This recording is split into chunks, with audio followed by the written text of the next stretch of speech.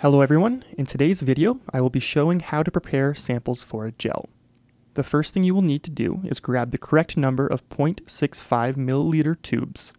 Once you have collected the correct number of tubes, you will need to place 2 microliters worth of 6 times loading protein dye into each tube. Once this is done, you can go over to your ACTA and collect 10 microliters worth of each fraction that you want to see. When collecting the samples, you should always have a sample of your lysate, your pellet, and your wash.